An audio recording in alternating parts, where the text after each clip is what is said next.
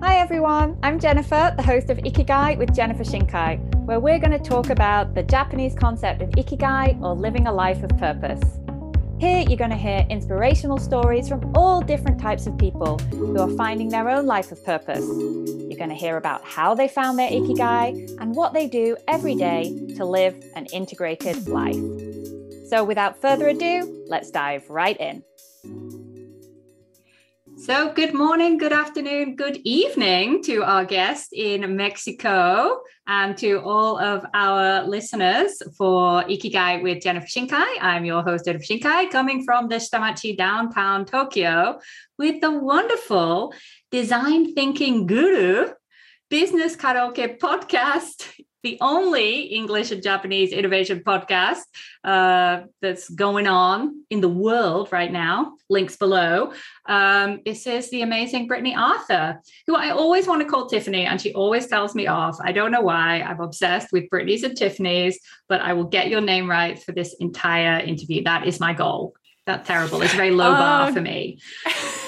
No, do you know, in my entire schooling, I was called Tiffany. So it must have been my, aura. It must be there. So yeah, I've had it. Thank you. Hi, Jennifer. I'm so happy to be here. Thank you so much. Thank you so much for being here today. And especially because we have never met. We established this. We have not actually talked in 3D, let's say, because I wrote a blog post last year saying, stop saying this is not real life because this is real life, but we haven't met in 3D. I've never seen the back of your head. This is how well I know someone. But last year I was lucky enough to join one of your presentations at the Australia-New Zealand Chamber of Commerce in Japan. You talked about presenting in your non-native language, which was really helpful for me because I have a lot of inner critic around presenting in Japanese. So I'm astounded because you're English, Japanese, German, and I was reading on your LinkedIn page that your Spanish is good enough to order the drinks after a keynote or a workshop, which I thought was a really nice touch. People do read the fine print on LinkedIn. And last year, you also did a great presentation on design thinking for small business owners for Make March Matter, which is the group which I started on Facebook supporting those business owners. So the group now has over 300 people. And your video comes out from time to time on the review. So we have some Throwback Thursday. So thank you so much for your generosity and your time and your expertise. But today we are going to talk about innovation design thinking as it applies to the concept of Ikigai. Because when I work with people in coaching and workshops around the Ikigai theme, people can sort of, I have some idea around how I've discovered it. I have some sense of where it's going. And then when it comes to integration and application, I have to make a change. I have to innovate in my own life or innovate in my relationships or my interactions with people or like my approach. So we're going to get into that idea of the tie-up between how we can apply design thinking to our own Ikigai journey. But before we get into that, I want to hear about you and your Ikigai and where you are right now, mentally, physically, emotionally. So yeah, what's going on with you, Brittany? Jennifer, thank you so much. I think like many others, I say I'm doing well, I'm doing really well, then I'm doing terrible, then I'm doing really terrible, then I'm doing really good again, and then it's lunchtime. So yeah. Love it. So all the feels for me, before all noon. the feels, absolutely all the feels you could imagine. Ikigai is so much of an interesting concept, and I think the fact that you started a complete podcast around it, I think really is testament just to how special that is. Simply because I think for those of us that have an affiliation with Japan, that we moved away a little bit from this work-life balance, this Western mindset of a work-life balance, i.e. if I have 50% of my time at work and 50% of my time with my family, then that's great. Whereas the Japanese kind of idea of work-life balance is my work relationships and my private relationships are equally good. There's kind of a little bit of a difference.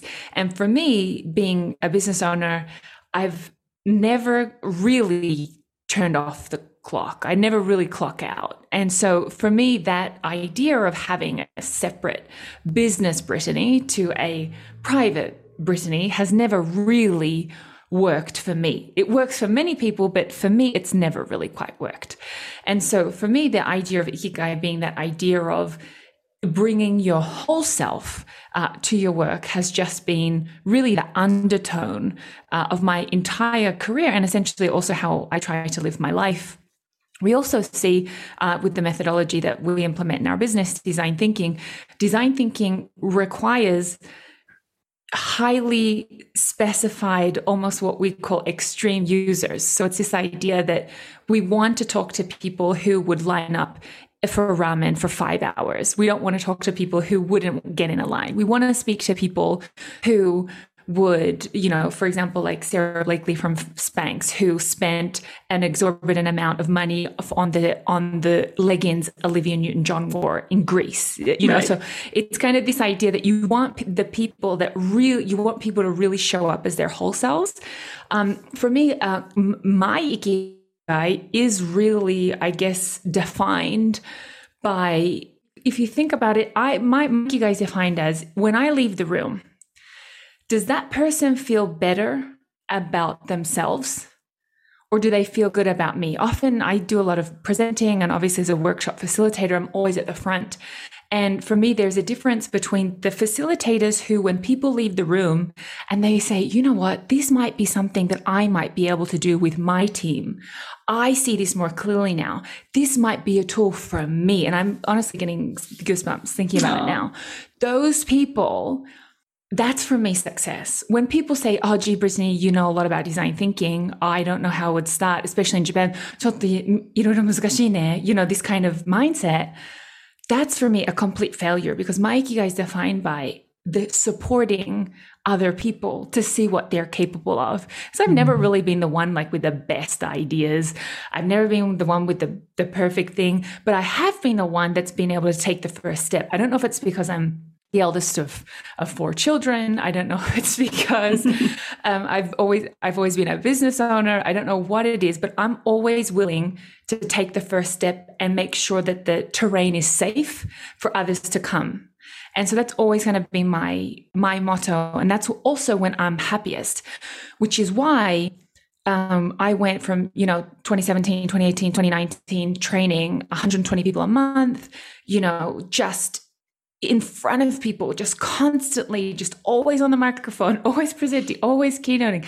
And then there was the pandemic, and then boom, everything that I defined myself as, supporting people, connecting with people, talking with people, gone. Jennifer, I fell in a heap. I fell in an absolute heap. Or in Australia, as we say, folding a cheap chair, folded like a cheap chair. But like all things, when you're a business owner, it gets you down, but then you look around and go, okay, have you cried enough yet? Because the bills are still coming in. Okay, I have. Okay, great. So time to move on. So I went from living, honestly, what I would have defined as that kind of like dream life, living in Tokyo, supporting companies, fully booked people, really excited about innovation, really excited about design thinking, and all the bells and whistles. And then that went away. And so that was a real shock. That was a real shock, because I had to take away, or I had to rethink and deconstruct what it was that I was missing. What was it? Because you can't get up and stand in front of a group of people talking. So is that what you missed? Was it standing in a microphone? I can buy a microphone, or what was it, right? Did I just need to sleep with a microphone? No. The idea was I needed to connect with people, and I needed to share, design thinking, which is a creative thinking, or it's a human-centric methodology in order to solve problems. I really wanted people to know about this. And people often said, why did you bother? As you mentioned, I speak German, and I'm Australian, so I do speak a form of English.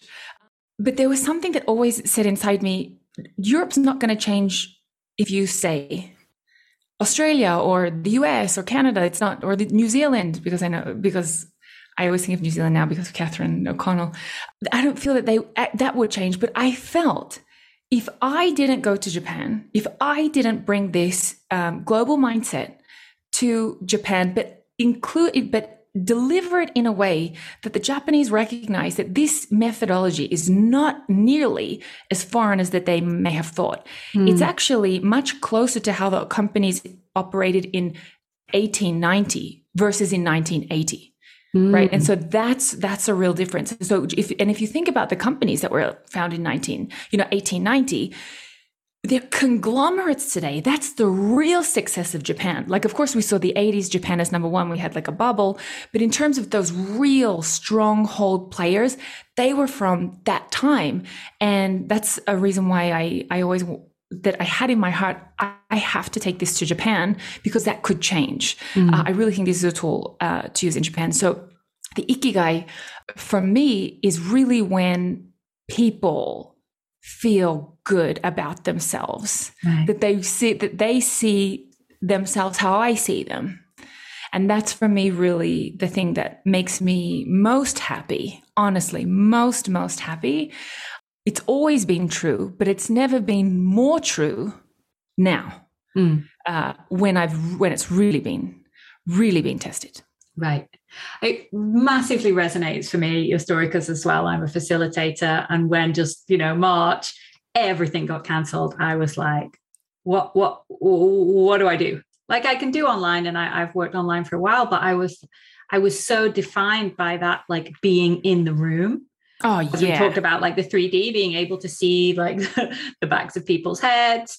And a lot of the work I do with groups, it's sort of understanding about like the side eye that, Taro gives, I can't think of any, Ken. Tanaka-san, or whatever. Yeah, Suzuki-san gives Tanaka-san when Yamada-san in accounting says something, and they're like, you can just like, you kind of, kukiyomi, it's like to read the air, and that's very hard to do online. So I had a similar wibble as well, but your wibble was a bit more extended, because then I'm not saying that your wibble was more extended, but you're actually not in Japan right now. That's right. Which is almost impossible to tell, I have to say, from your social media presence.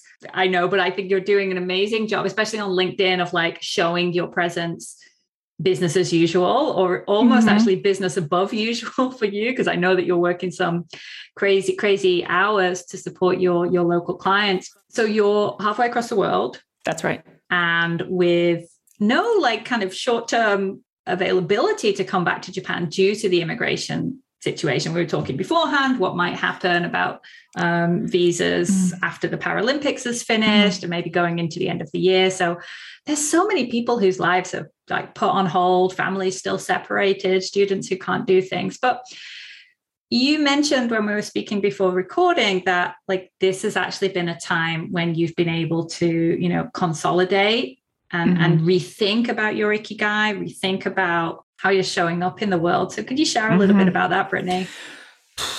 Jennifer, yes. How long we got? Yes.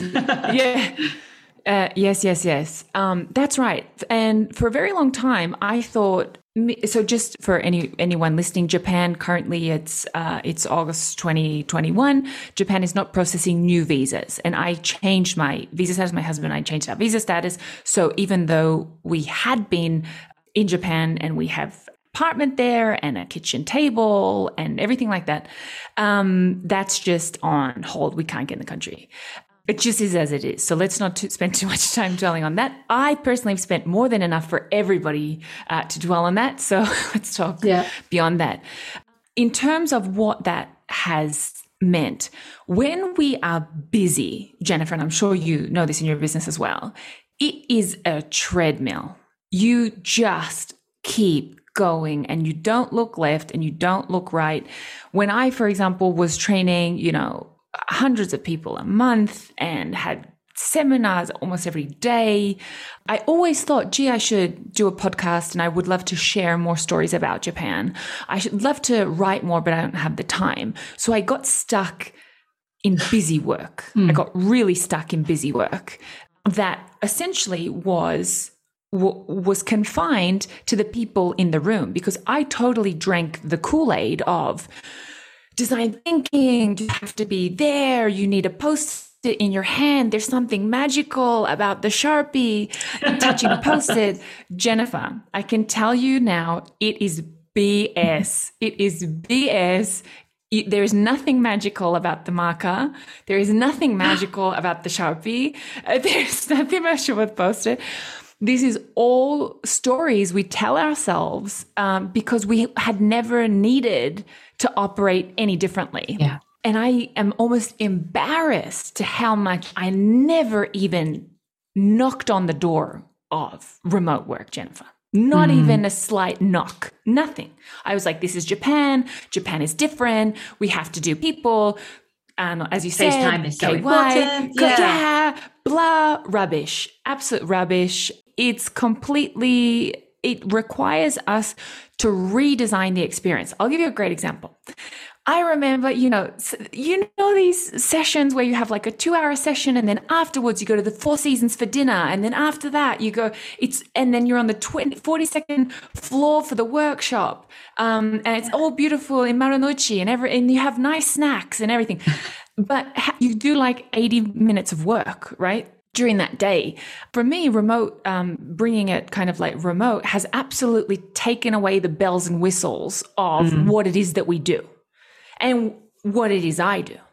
And so that's what I had to do. And when everything kind of changed, it was really like a big dip. And that was when the Business Karaoke podcast was born, because my husband said, I can't listen to you anymore. Go and interview someone else. Please. Love it. Very supportive. Just record this and like make a podcast. But please, enough with divergent, convergent thinking. Like, leave me alone. So, which is what I then did. I went through quite a few, I would say, iterations in how I should approach this. First things first, I thought, how bad could it be? How long are we going to have to wait? So I just kept moving the train. The train just kept moving without any loss of face, right? So for example, when a client would ask me, Brittany, are you free at 4:30, right? In the afternoon, which is like 2:00 in the morning for me. Yes, of course. I didn't want them to feel bad that I was not on their time zone. But at the same time, they need to keep moving. So I just adjusted.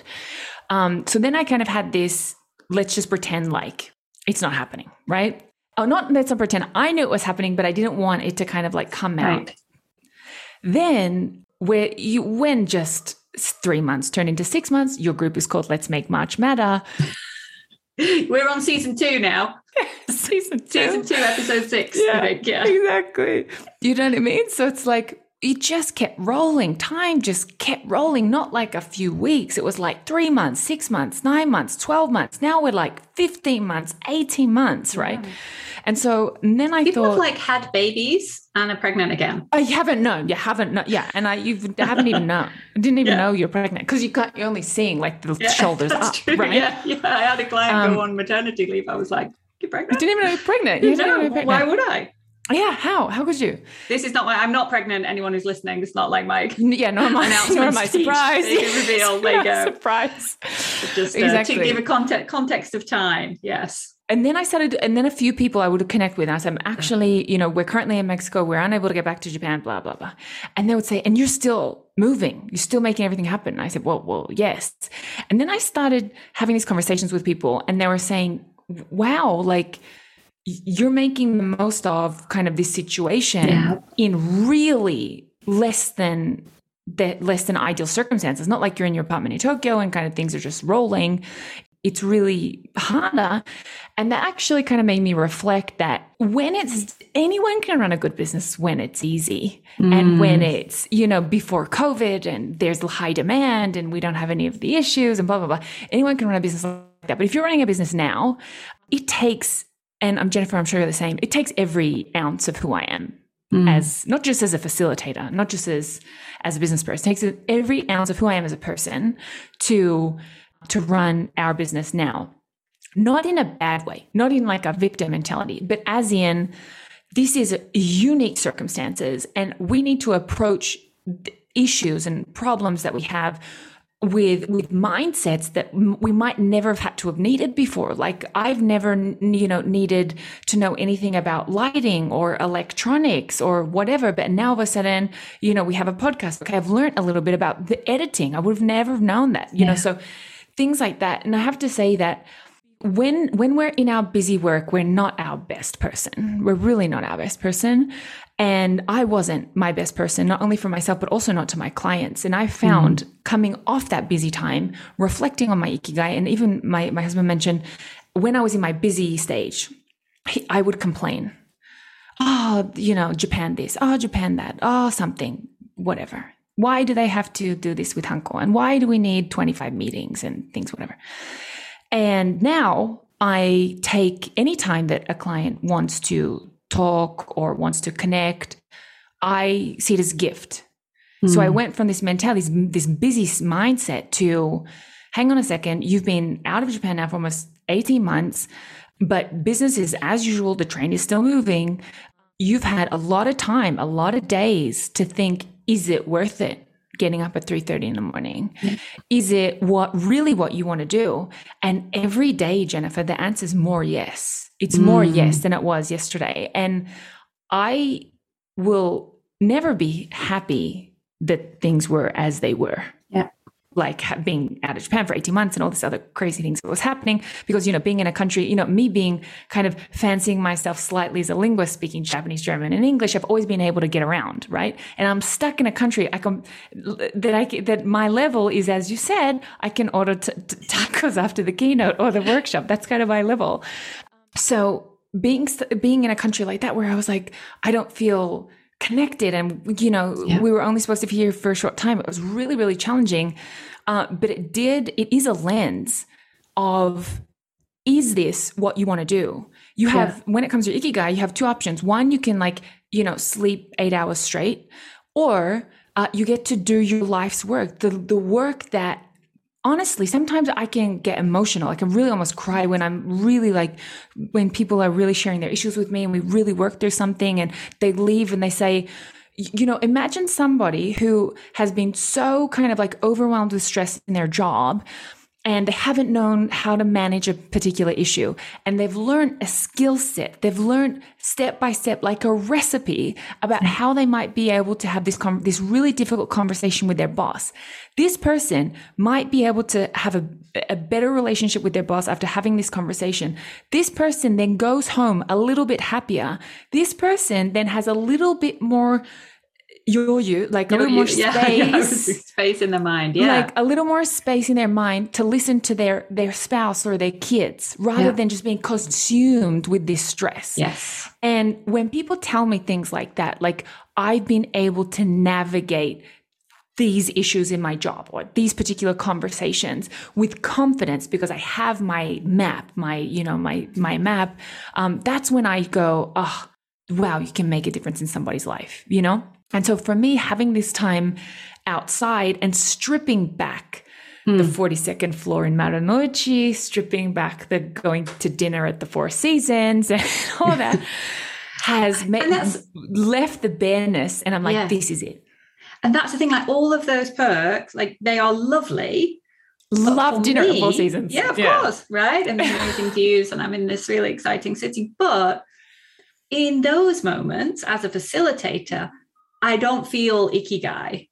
I don't feel iki. That's right. I don't feel a sense of flow. I'm enjoying myself and having a good time, but it's not that moment where I tend not to feel self-actualization when I'm having a nice dinner. Maybe I can enjoy the moment and all of those things, but something about that, I'm doing something which is unique to me. That's that right. I can bring, that I can support, whatever it happens in the interaction when that magic moment is happening, in the room, virtual or otherwise.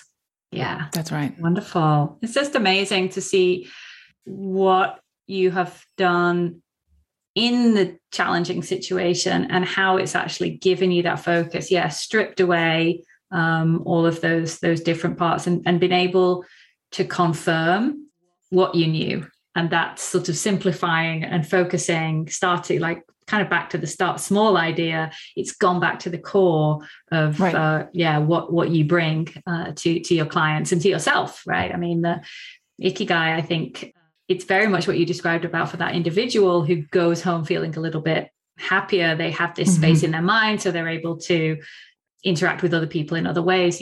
Beginning with ourselves is a really important part of the the agent in the middle of the ikigai is there. I'm about to go off and talk about a model, which I don't want to get into on this podcast today, because I want to get into some models of application of design thinking. So as I mentioned at the opening, many clients, when whether in an ikigai workshop or we're following up through coaching, they have an idea of the types of things they want to bring into their life.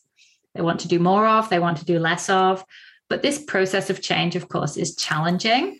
Mm-hmm. And I was thinking that some of the ideas of design thinking would go really well with making some life changes around the ideas of ikigai as well.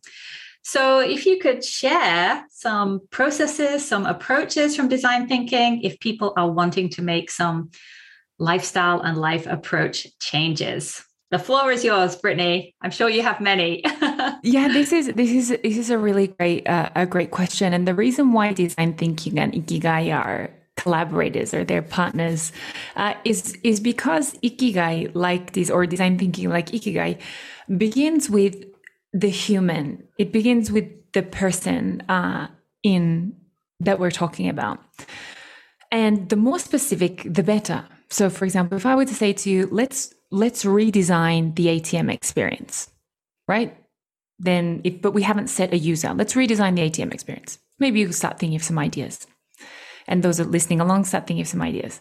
If I were to say to you, let's redesign the ATM experience for a blind person, all of a sudden your brain starts moving again. So this is what we want to do here, and what we kind of want to take away from design thinking first and foremost into ikigai is the you, that what your ikigai is, what your problem is, what your issue is, what your pain is, what design thinking defines as your pain, maybe is not a pain for somebody else, but it's a pain for you. And guess what? That's okay. That's enough. And that's valid. So it's that first thing that we begin with the human in mind and get really, really specific. An example, let's use the example of someone trying to find their ikigai. Right? Let's kind of use that as our base model that we can work with. Often when you hear design thinking, it's, cool products or prototypes or whatever. But the real power of design thinking is actually not in ideation. It's actually not in the solution space. It's in the problem space. When we're speaking about design thinking, I want you to have in mind two spaces. The first space is the problem space, and the second space is the solution space. And the problem space means that we spend time committed only to the problem. And this is actually really special, because often when we think of creativity, we have to think of the solution. That's where all of our creativity is. And we totally reject or we totally ignore the problem, but the problem deserves our creativity just as much as the solution does. So what I would do when it comes to problem solving, or in the two spaces of design thinking, we use a thought process called convergent and divergent thinking. So divergent thinking is when, imagine that you're opening up. So it's kind of like that diamond opening up. Possibilities are endless. And then the convergent thinking is when we come together and we decide from that data or from those ideas.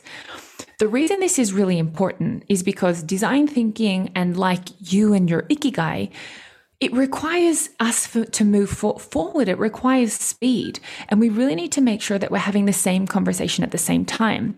So for example, if I were to say, we're staying on the ikigai example. Let's imagine that we're thinking, what's my ikigai? Well, maybe music. And then there's another voice in my head that says, psst, forget music. You can barely sing in the shower. And then I go, okay, what about cooking? No, you can't cook. And then so you're having this kind of divergent thinking of potentials, things that might bring you joy. And then at the same time, you're having this convergent mindset of no, no, no, no, no. One of the real kind of like quick wins from design thinking that I think people can take away is split these two conversations. Give yourself the space, give yourself the chance to first explore before you go and start saying what's right and what's wrong. So what I would do is, if I was exploring what my ikigai is and I didn't know what it was, is I would do the first thing that we do in design thinking, which is we want to understand the problem. We want to understand we understand the user, and you're the user. So it's perfect. You don't have to spend any money on user research. All you need to do is sit down with a pen and paper, and I want you to get as specific as humanly possible as when you are happy and when you are not happy, or when you feel icky and when you're not. And I want it to be like, I'm in a group of 10 people, or I'm in a group of 2. Not I'm in a group. Like how big is the group? Or is it 100? And then like what your role is in that group. Where are you? Are you in the front? Are you in the back? Are you in the middle? Are you sitting next to someone? Like I want you to really almost take a picture. Are you on a stage? Who's around you? Are you in Japan? Are you not? Are you in a global audience? I want you to get as specific as possible and write this all down. That's what we call data. And the best thing that we can do when it comes to emotional decisions is gather data, because emotions change. As we mentioned in the podcast, I said I'm doing good, then bad, then really bad, then really good, and then it's lunchtime. So if I were to make decisions based on my emotions, you'd get a different answer from me every day. However, if I were to look at my own personal data, which is to sit down and write in as much human detail as possible. Are you in a conference room with carpet? No, I hate carpet, so I won't be in America. You know what I mean? I hate, those horrible conference rooms in America. Or are you like floorboards? Like, where are you? Like, get as specific as possible. Like, what food are you eating? And then from this data, what I want you to do is, rather than looking at these as separate data points, you'll start seeing some patterns. You'll start seeing that this is telling you something. Maybe it's telling you like healthy eating. Maybe it's telling you like being around small-ish groups. Maybe it tells you that you like, that you don't like starting from zero. Maybe you like working on an existing idea. Maybe it tells you hate working on an existing idea and you like to plant the seed, right? So have a look at this data and try to see what are the commonalities in the times that you're happy, and also test that with, or you can even do it the opposite. Look at the times when you're unhappy and test that with the data of, well, why am I happy? Why am I unhappy in front of a spreadsheet, but I'm happy with people? Is it the numbers, or am I missing community? Right? That's a huge insight. Maybe you're analytical, but you like people. Maybe it's not that you want to go be a marketer. Maybe you want to work with spreadsheets, but you just want to work in a team.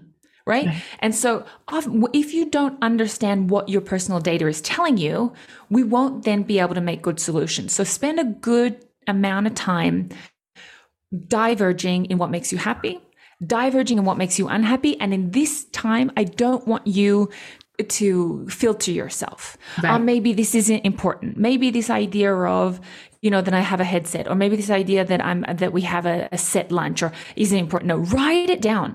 And then it's after that's when we kind of decide what's important, what's not. And then you can kind of draw your own conclusions. Once we've gathered those insights, you have then power in your hands. Because instead of saying, what's my ikigai? Maybe try bike riding. Well, what data do you have about what makes you happy suggests that bike riding is a good idea?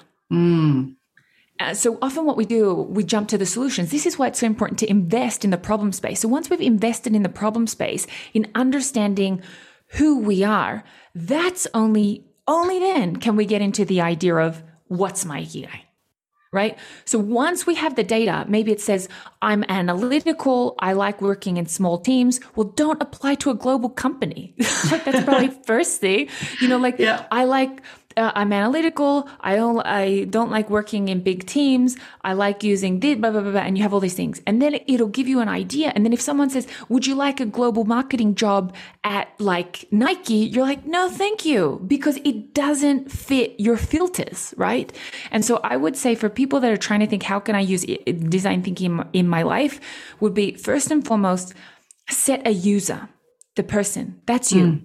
So we want to get the second thing, get into the problem space, and we want to get as specific as possible in the problem space.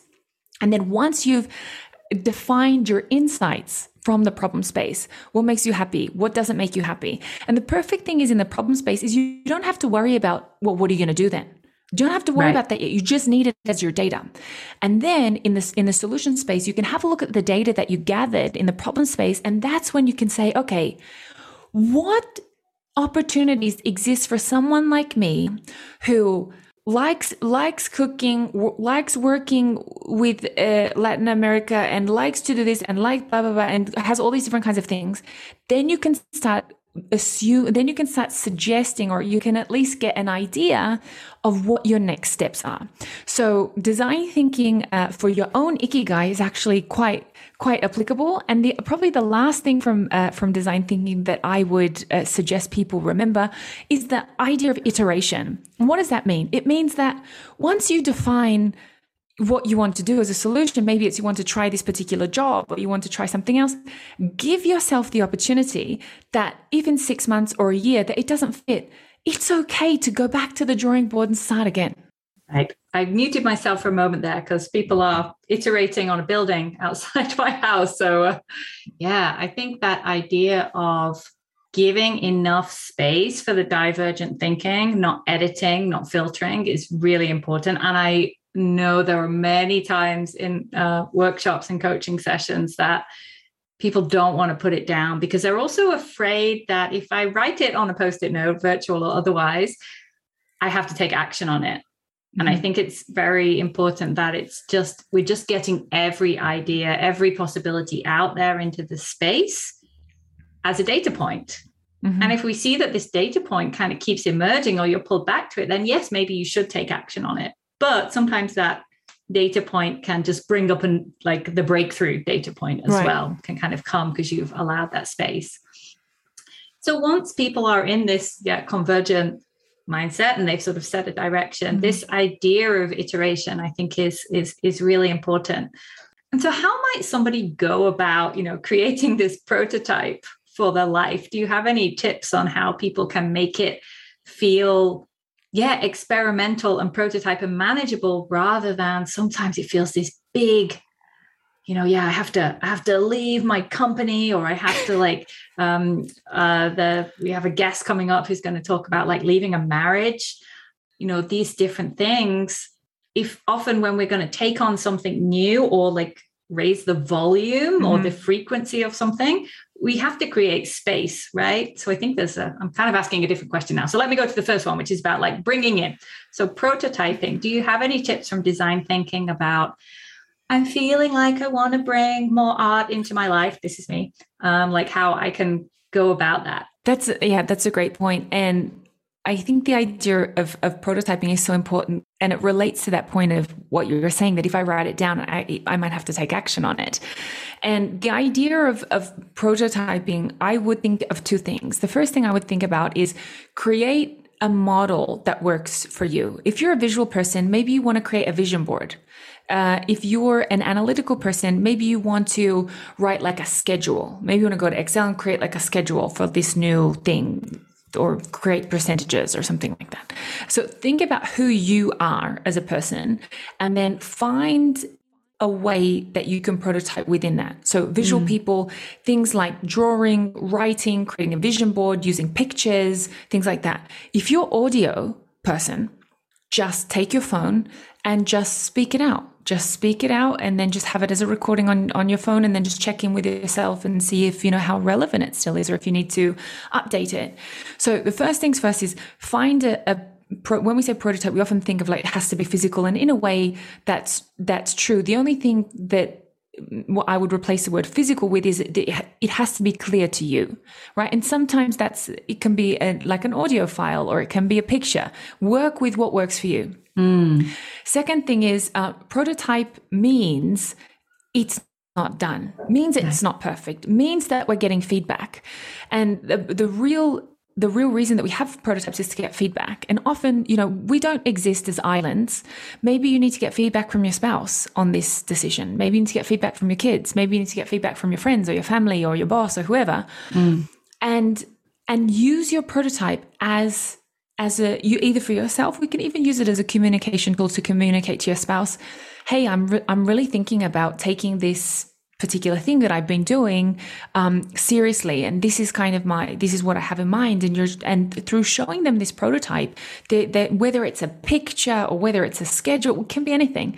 They're seeing, oh, this person's serious. Brittany and Jennifer are serious about, what they're doing. It's not just an idea. And so you're getting feedback. When you get feedback from people, you also get automatically their buy-in, because they're suggesting to you kind of what to do. Another thing to keep in mind with prototypes is that you want to have a good timeline, which means it's not like I'm moving and that's it. Like I'm moving this job and I'm going to die here. That's not really what we're going for either. Give yourself a specific time. The reason we want to do this is because keeping time gives us also kind of our own personal KPIs. Imagine, so Jennifer, you're a runner. Imagine if you said, I'm going to go running this morning. I'm going to stop and I'll just stop when I'm tired. Right? Versus... Wouldn't be a very long run. Yes, exactly. Or it could be like this ridiculous 2-hour run. And then, you're not left with anything, versus I'm going to go for a solid 30 minutes. At 29 minutes and 59, and you put your foot on the front doorstep exactly as it clicks over to 30, how do you feel? Apart from tired. Amazing. Yeah. Right, because you've achieved your time. Right. And this is the thing. Whereas if we say, oh, let's just run until I'm tired, we could run for 3 hours. And when we come back, we might have that, we're the kind of personalities where you're like, I probably could have run 5 more minutes, you don't know. So when it comes to prototyping, find a visual platform that works, find a platform that works. So it could be visual, analytical, whatever. Get feedback on it from whoever's important, whoever is an important stakeholder. And if you're the important stakeholder, that's fine too. And the third thing is set yourself a reasonable time frame to get feedback on this. So for example, if you and your partner, Jennifer and I were talking about this before, if you and your partner, for example, wanted to start tennis, it's not, I'm signing us up for 10 years of tennis and like, that's it, like I've paid 10 years membership fee, that's it, and then you're like surprised why your spouse doesn't want to spend $10,000 on like a tennis membership, they have never even picked up a racket. Yeah. What I would do is just take kind of like maybe 3 months and say, let's try tennis for 3 months. And then we can see if we want to go ahead and then, do the whole like tennis membership thing or not. So giving yourself that opportunity to prototype and test helps you actually make decisions and move forward, because it enables you it gives you the option to change if you need to, or when situations change. And are there any sort of, at the end of that time period, like good reflection questions or things that you can do that can help you to iterate to the next level of the prototype? Yeah, of course. Well, one of those things is go back to your problem statement.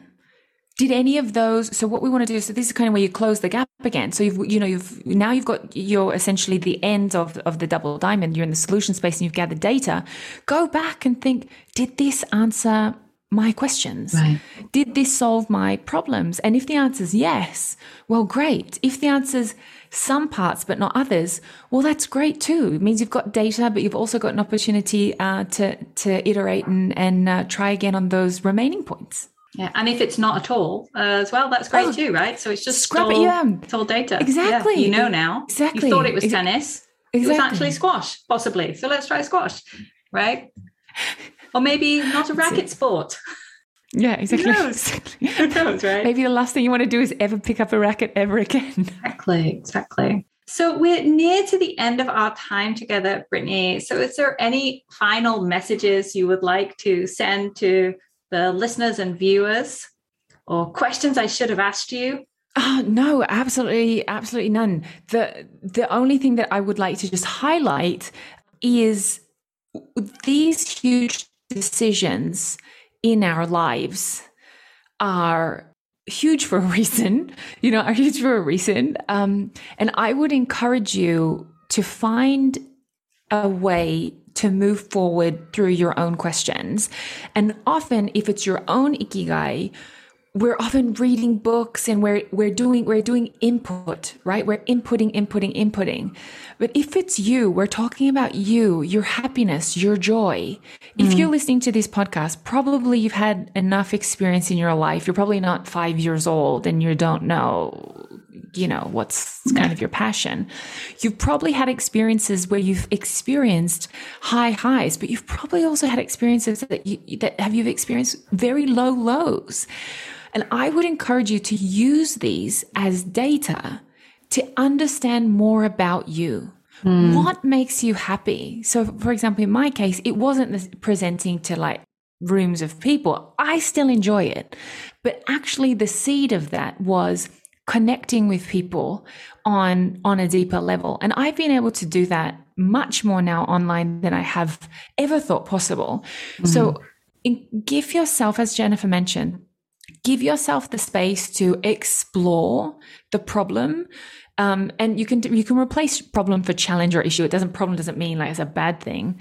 It just means the thing that you want to solve for. Give yourself that space and get curious about yourself.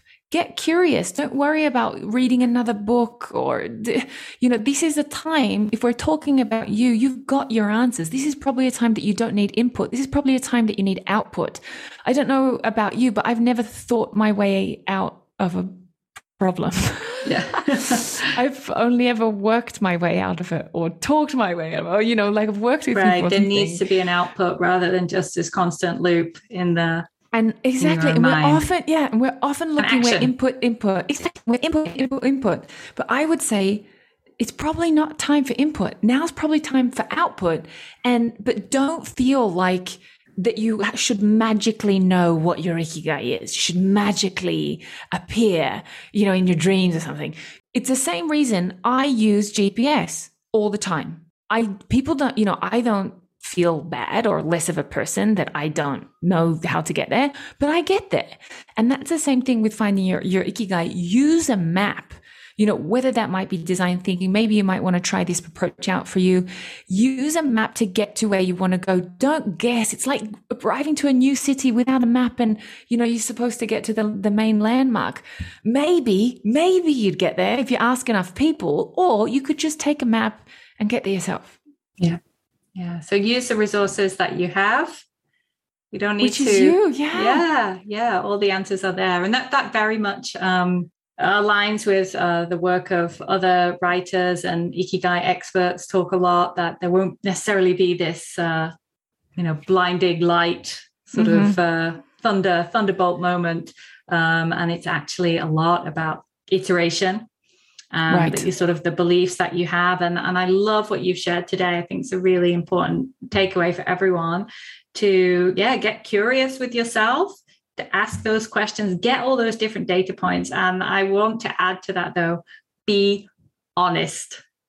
Oh, yeah. Be honest when you answer those questions, because many of the people who I meet with, there's some, deep-seated things which they know they would like to have more of, and they know are answering those questions, but for whatever reason, I'm too young, I'm too old, I'm too male, I'm too female, I'm too this, I'm too that, whatever, they feel that they can't express it into the world. So it's very important that those data points as well are truly honest. And when you're doing market research, right?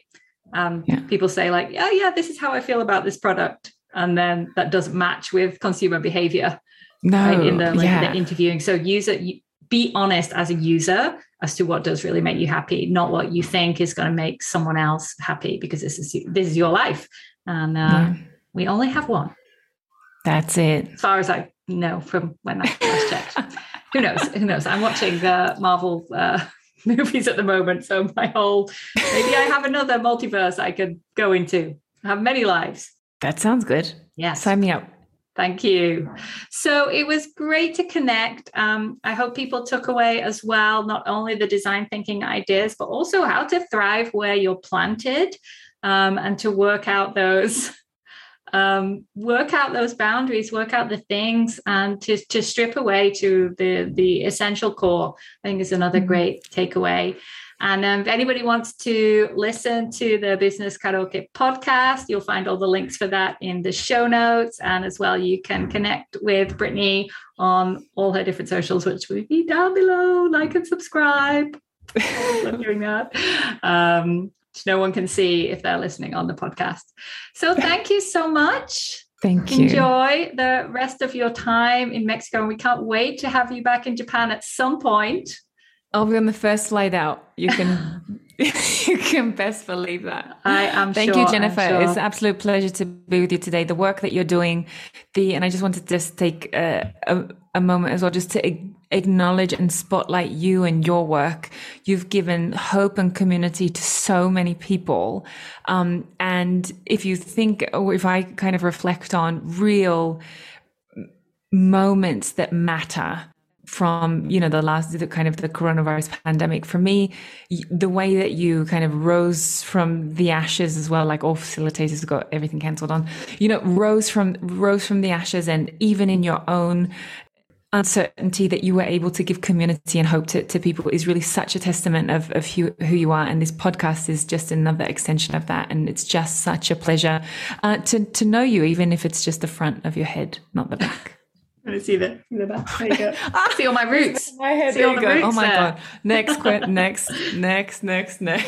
topic. It was wonderful. Thank you very much for that. That really means a lot to hear that. I super appreciate it. So thank you so much, Brittany. Thank you everyone for listening to the end. And we will see you again on Ikigai with Jennifer Shinkai. Bye. Bye.